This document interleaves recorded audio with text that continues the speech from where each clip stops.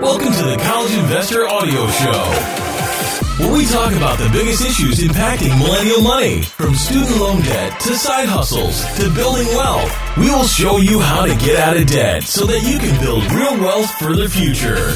What is halal investing? We've been asked that question quite a bit, so that's what today's podcast is all about. When building an investment portfolio, there are many factors to take into consideration. Although the most common factors include age and asset allocation preferences, your religious beliefs can also have a pull on your particular style of investing. If you believe in the Islamic faith, then halal investing is something to consider seriously. It allows you to build an investment portfolio without straying from your religious beliefs. So let's take a little bit of a closer look at halal investing to see if it's the right fit for your situation. First of all, what is it? First things first, what does the term halal mean? Essentially, halal describes a situation that is permitted by religious law.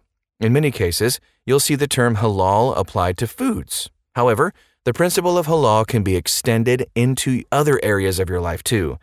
That includes investing. Halal investing is an option for Islamic investors that meets the requirements set by the faith.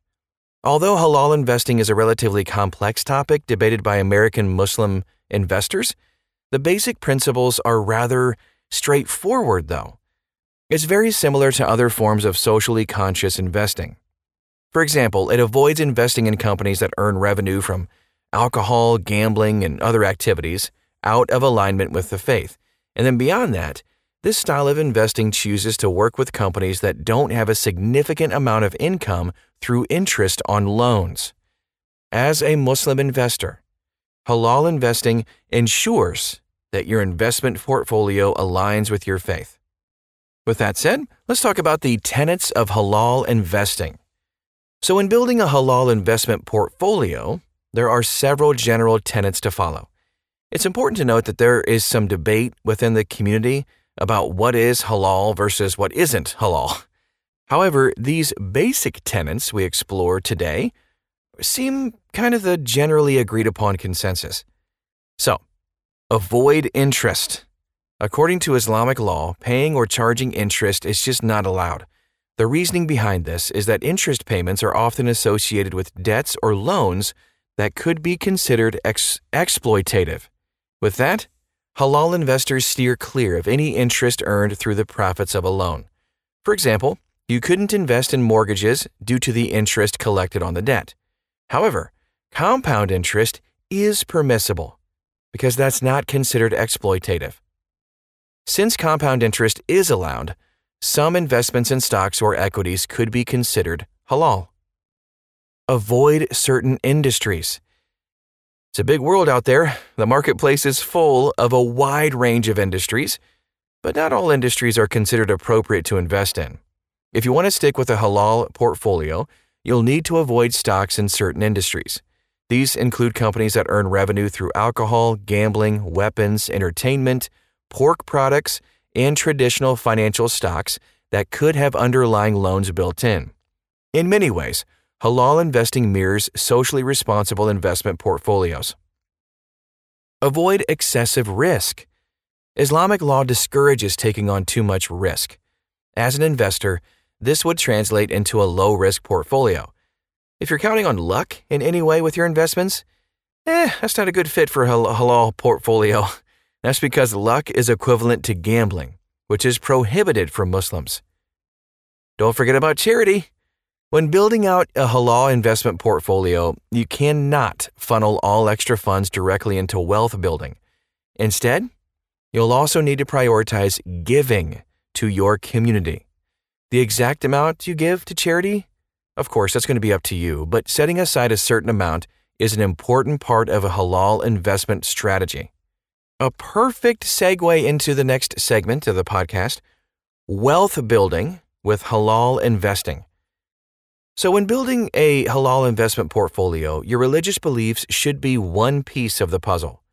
Beyond your religious investment constraints, you should consider your personal financial goals. One of those goals might be to fund a Haji, or once-in-a-lifetime journey. Another common financial goal is to reach a comfortable retirement at some point. Whatever your financial goals are, though, halal investing can help you reach those long-term goals. If you want help mapping out a halal investment portfolio, then hiring a financial advisor that specializes in this investment style could be the right move. If you don't want to go the traditional financial advisor route, Canadians should consider Wealth Simple. It's a robo-advisor that offers a halal investment portfolio. And finally, you can choose to build out a halal investment portfolio on your own. And if you want to build your own portfolio, you can check out our complete guide to that. All of these links and articles we mentioned today, by the way, are at thecollegeinvestor.com. Simply filter your investment choices to only include assets that are aligned with your faith. And speaking of that, let's talk about some assets you could consider right off the bat. Halal investing covers a wide range of assets. Whether or not a particular asset is permissible varies kind of based on individual interpretations. But the assets we'll highlight here real quick are a good place to start. Stocks. Stocks in appropriate industries can be halal friendly. Funds. And some funds are specifically set up for socially responsible investors. If you look closely, some of these funds may be aligned with your definition of halal. Precious metals like gold, silver, and other metals that hold value are generally considered halal. Real estate. Real estate can be halal approved if you avoid properties with mortgages. And cryptocurrency. Even though they can be volatile, some consider cryptocurrency halal, but others don't. If you're not sure, you can consult with a financial advisor. The bottom line? Halal investing opens the door to an investment portfolio that is in line with your faith. As you build out a financial future, halal investing can help you stay on track towards your goals. That is our show for today. A lot of info packed into this, and we have tons of links and resources too at thecollegeinvestor.com. Just copy and paste the title of this podcast right into the search bar. You'll find it. Thanks again for stopping by today, and we'll talk to you again real soon.